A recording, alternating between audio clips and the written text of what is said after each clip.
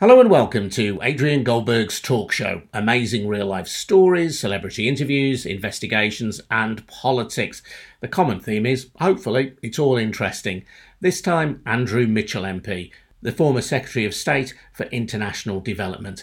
Keen to speak to Andrew about Prime Minister Boris Johnson's decision to create a new super ministry in which DFID, the Department for International Development, is being merged with the Foreign Office. Now, the plan has been condemned by three former Prime Ministers, including David Cameron, who appointed Andrew Mitchell to the job. Andrew, hello. Thanks very much indeed for joining us. Good evening, Adrian. Good to hear you again. Let's just hear Boris Johnson's announcement in Parliament, Andrew. We must now strengthen our position in an intensely competitive world by making sensible changes. And so I have decided to merge DFID with the Foreign and Commonwealth Office to create a new department, the Foreign, Commonwealth and Development Office. And this will unite our aid with our diplomacy and bring them together in our international effort. DFID has amassed world-class expertise, and all of its people can take pride in how they have helped to transform the lives of hundreds of millions of people across the world. So there we go, Andrew. He talks about uniting our aid with our diplomacy. I want to explore exactly what that means. But for people who are new to this subject, just first tell us what DFID actually does. Well, DFID is the British government's Department of State for Development in the developing world. And what it tries to do is to do something. Britain, is an international power. It's one of the 5 permanent members of the Security Council. We try to do something to stop the quite extraordinary discrepancies of wealth and opportunity which disfigure our world today, where in a world of plenty there are children starving, and where the quality of life, the life of people in terms of their health, their education around the world is very, very different. And Britain is a development superpower. We're very, very good at international development. Why? Because we have these internationally superb NGOs and charities like Save the Children and Oxfam and Christian Aid. We also have world-beating development at universities with some of the leading academics in the world who understand and know what has to be done to tackle this scourge of deep poverty. And we've also one of the first of the G8 to accept and honour the promise we made to the poorest people in the world of spending 0.7% of our gross national income on aid. It's a great deal of money, but it's a very, very small percentage of what the country earns. And if you tie all that together, it is that that gives us our superpower development status, respected and admired all around the world. And it all gets tied together by DFID, where you have a group of people, specialists in development, some of the best in the world, who, of course, as a result of this decision that's now been made, will be poached by the international system. And we'll find that Geneva and New York's gain is at Britain's expense. Now, I know that as the Secretary of State for Development, you had a very good reputation for being genuinely interested in the job and not simply seeing it as another rung on the career ladder.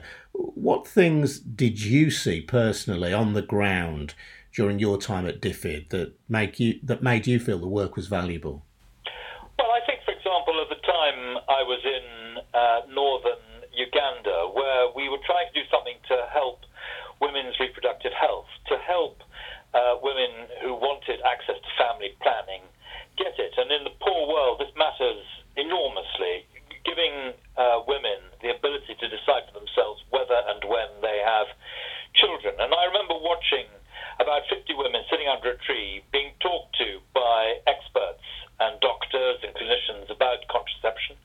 And at the end of the talk, the person giving it said, "How many of you would now like to take advantage of the advice we can give you individually about contraception and family planning?" And every single hand went up, and then they formed 3 orderly queues, and they got the advice, they were told what the options were, and they then went back having got access to contraception. And I remember the Conservative Party's Social Action Project in Rwanda. We built a health centre there, and I opened it on July the 26th, 2012.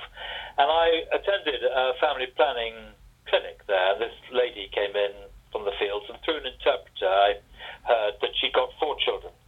And she thought she was pregnant again, and she said, how worried she was because she thought that would break her family. She thought her husband would leave, and they tested her, and they found that she wasn't pregnant. And I watched the reaction of that lady. She laughed, she cried, she started ululating, she did a dance, and you could see how dramatic this would have been in her life. And then she was able to get contraceptive advice. She had a contraceptive implant, and she headed back to her family. Her life effectively transformed by that. So, that was one of the things. And we then had an enormous summit in London where we got a lot of the major countries of the world to come along and pledge money to provide support for giving women this opportunity to make this decision for themselves. And as a result of that, if everyone sticks to the pledges they made, it's 8 years ago now, over the course of that decade, we would have reduced by 50% the number of women in the world who want access to contraception but cannot get it. And in a country like Mali, for example, where, after all, European forces, French forces have been deployed to stop the growth of terrorism there, which, although a long way away, has a direct potential of threat on our own streets in London and in Birmingham. That's a country which is enormously insecure politically. It's enormously insecure economically. There is starvation. There is huge population growth. And contraceptive prevalence, the ability of women to get access to contraception, is terribly, terribly low. And so, you make an enormous difference to those communities. It means that the world doesn't have to deploy expensive military forces to beat back the terrorists because you've got some sort of stability there. And achieving something like that in a country that's one of the poorest countries in the world, it really matters, and it's an area of acute leadership by Britain. But I saw that, and we did a huge amount on vaccinations. We've just had in Britain the last few weeks a summit on vaccinations and replenishing the funds for the Global Alliance for Vaccinations, which Boris launched last week. But back in 2011, we held the first big replenishment for Gavi in London and raised enormous amounts of money from around the world, including even from the Vatican and from companies, from the corporate sector, as well as nation states. And the result of that, with British leadership, was that over the period of those 5 years, from 2010 to 2015, Britain was vaccinating a child in the poor world every 2 seconds, was saving the life of a child every 2 minutes from diseases which, thank goodness, our children in Britain no longer die from. Now, Boris Johnson has committed to keep the 0.7% of GDP given to aid. There'll be no reduction in Britain's financial contribution, in percentage terms at least. And he used this phrase, he wants to unite our aid with our diplomacy. What does that mean, and does it concern you? Well, I don't understand what it means because, of course, overseas, the British platform, Britain's interests are always run by the British ambassador or the British High Commissioner if it's a Commonwealth country, and DFID fits in underneath that. And development and diplomacy, they are complementary, but they're not the same thing. And it's in shorthand in the industry, DFID does money, the Foreign Office does words, does prose. Very, very good at that and representing our country overseas. But the idea that an ambassador with their great skills will be able to run a multi-million-pound project and ensure value for money for the British taxpayer and for results on the ground, it's just not going to happen. The skills are completely different, and therefore they are complementary skills, and you need to tie them together. And the suggestion that Boris made that, you can't have one day an ambassador going in and asking a head of state not to cut off the head of his opponent, and the next day DFID going in with a cheque for 250 million. That is insulting and wrong. First of all, there has never been a situation like that ever in the history of British diplomacy and overseas work. And secondly, it's extremely insulting to the officials who work in DFID, who, if you think about it, and you look at the record, are very hot on human rights and so on. And the idea that they wouldn't care about the human rights in a country of the type that Boris described is insulting and untrue. I guess the implication is that if countries want to receive British aid, they have to more explicitly dance to Britain's foreign policy tune. Well, when we conducted the review of all Britain's programmes overseas, it was called the Bilateral Aid Review. It hadn't really been done like this before. We assessed every country on the basis of is there a British historic link here? Is this an area of the world where Britain has historic interests and strong commercial interests? And so we looked particularly at the Commonwealth and so forth. And is the programme there giving value for money? So British interest on the one hand, value for money on the other. And that is the right way to do it. But also, when we carried out that review, we tied it all together through the National Security Council. The Foreign Office gave their view. I remember, to David Cameron about the issues which I was concerned about. And then we reached a position as government. And the idea that DFID just go off and decide these things entirely on its own is simply not true. It doesn't happen like that. These are whole decisions of government. And the complementary nature of development, diplomacy and defence as well, and the way in which you tie all three of those things together through the National Security Council, which was a David Cameron innovation brought in 2010, is very important for the delivery of global Britain, for the delivery of British foreign policy overseas. And that's hugely in our national interest, it's hugely in the interest of those people we seek to serve, but it does all get tied together. And while they are different, as I say, they are complementary.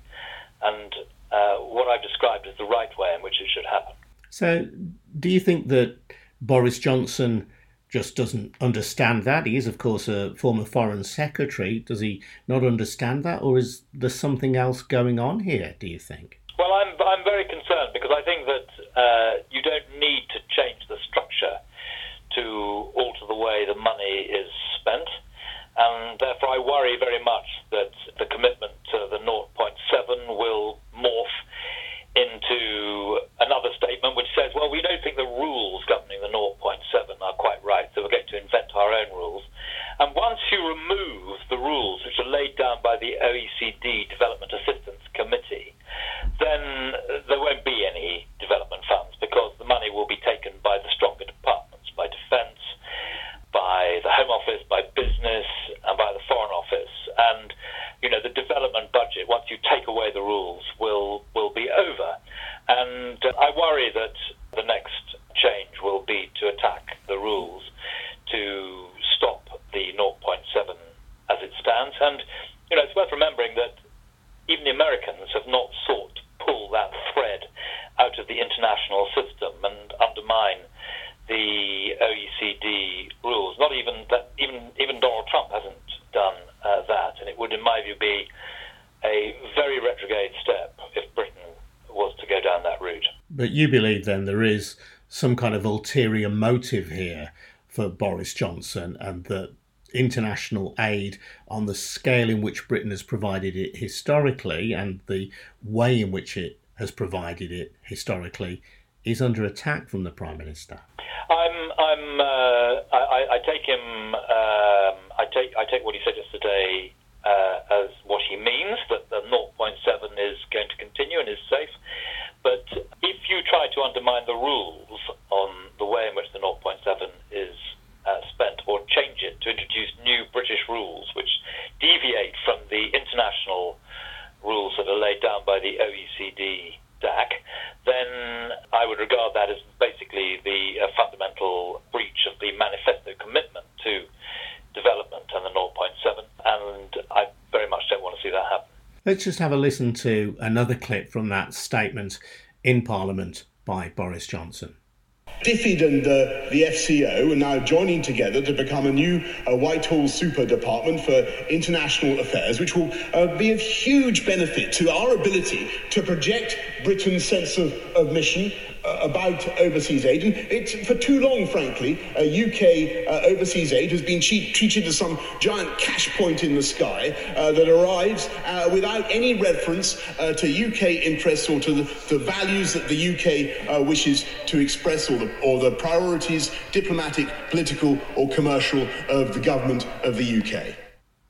So, Andrew, some very strong words there from Boris Johnson. The idea that foreign aid, international aid, is seen as a giant cash point in the sky. Is it seen as that on the ground, in your experience? No, of course it isn't. And the way the system works is we decide as a government how the money should be deployed, whether it should be through the multilateral system, which is organisations like UNICEF or the World Bank or the African Development Bank, or whether it should be through the bilateral programs, in other words, the country-to-country programs, whether it's Commonwealth countries like Kenya, Uganda or Rwanda. And once you've decided that, the job of DFID is to make sure that the money is really well spent. Our commitment to taxpayers is that for every £1 of hard-earned taxpayers' money we spend, we really get 100 pence of results on the ground. And we set up in 2010 the Independent Commission on Aid Impact, which is a taxpayer's friend. It's there to ensure that money really is well spent and to blow the whistle if it isn't. So this money is incredibly carefully looked after by DFID civil servants. I made the point earlier that the skill of running multi-million pound projects and getting real value for money and results out of that is very much a DFID skill. So the idea that there's some sort of huge money tree which disperses money willy-nilly in the way that Boris described in the House of Commons is simply not true.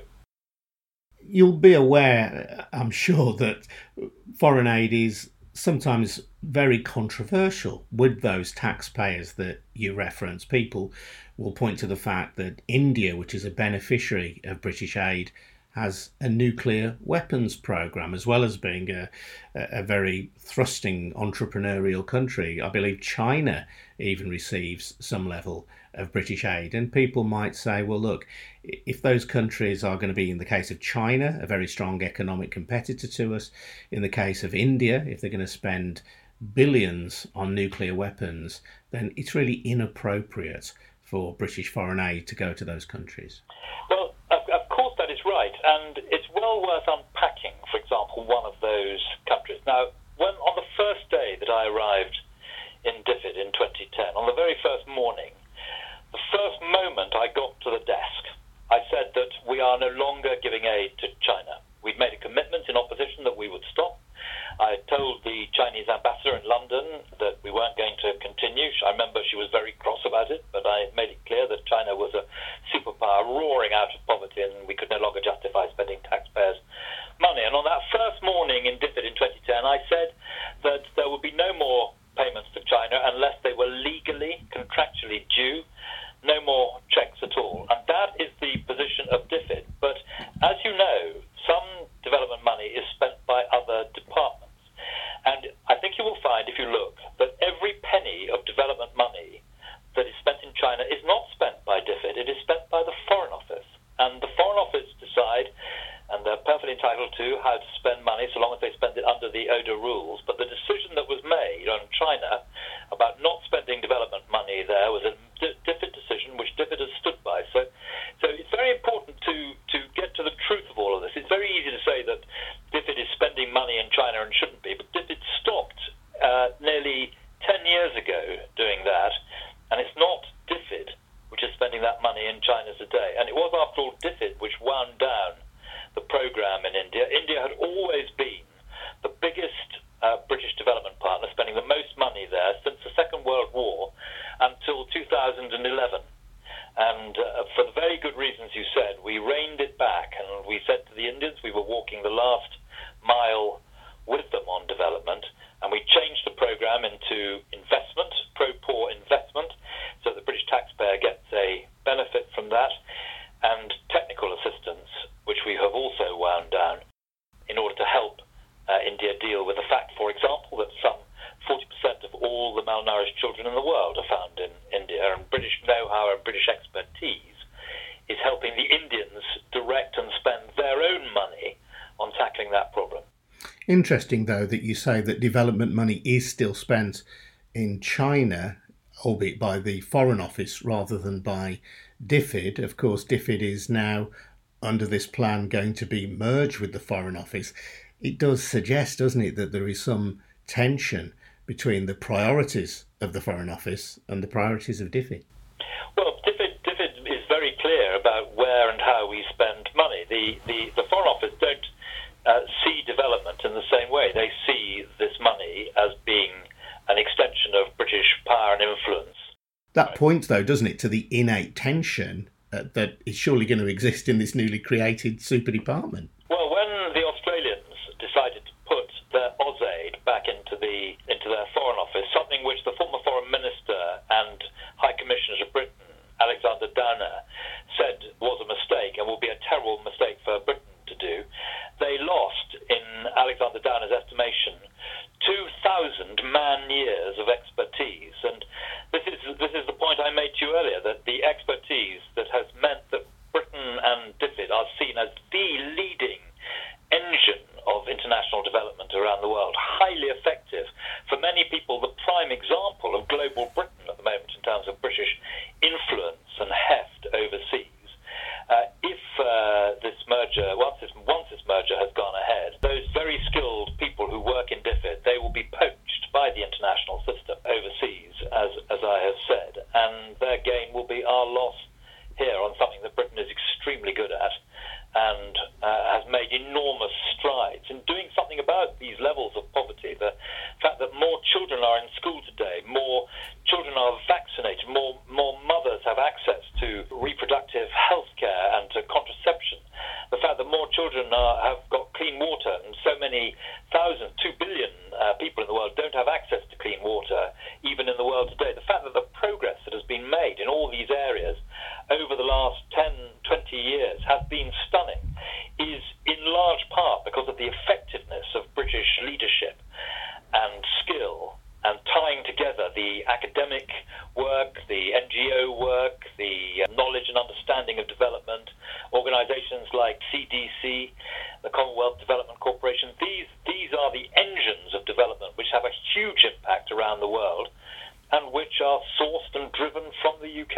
Well, I come back to the point I made earlier then, given that experts in the field like yourself, experts like 3 former Prime Ministers, including the Conservative Prime Minister David Cameron, given that people with this level of authority and knowledge in the area are speaking out about it, what on earth can Boris Johnson's motive be? Well, you'll have to ask him. I don't know, but I think it's a quite extraordinary self-inflicted wound and a terrible mistake and error of judgment. And it was a decision taken, we understand, from Matt Hancock without cabinet discussion, without cabinet approval. Does that surprise you? Does it surprise me? Not entirely, but it dismays me. Andrew Mitchell, really appreciate your time. Thank you very much indeed for sharing your expertise on DFID with us. Really appreciate you joining us here on Adrian Goldberg's Talk Show. Just to say, if you've enjoyed this episode, please spread the word on social media. I'm on Twitter at Goldberg Radio. If you want to drop me a suggestion for a future interviewee, maybe you've got a story to share, or if you want to sponsor the podcast, do get in touch. You can email goldbergradio@gmail.com. Thank you very much indeed for listening, and thank you, Andrew Mitchell. Thank you.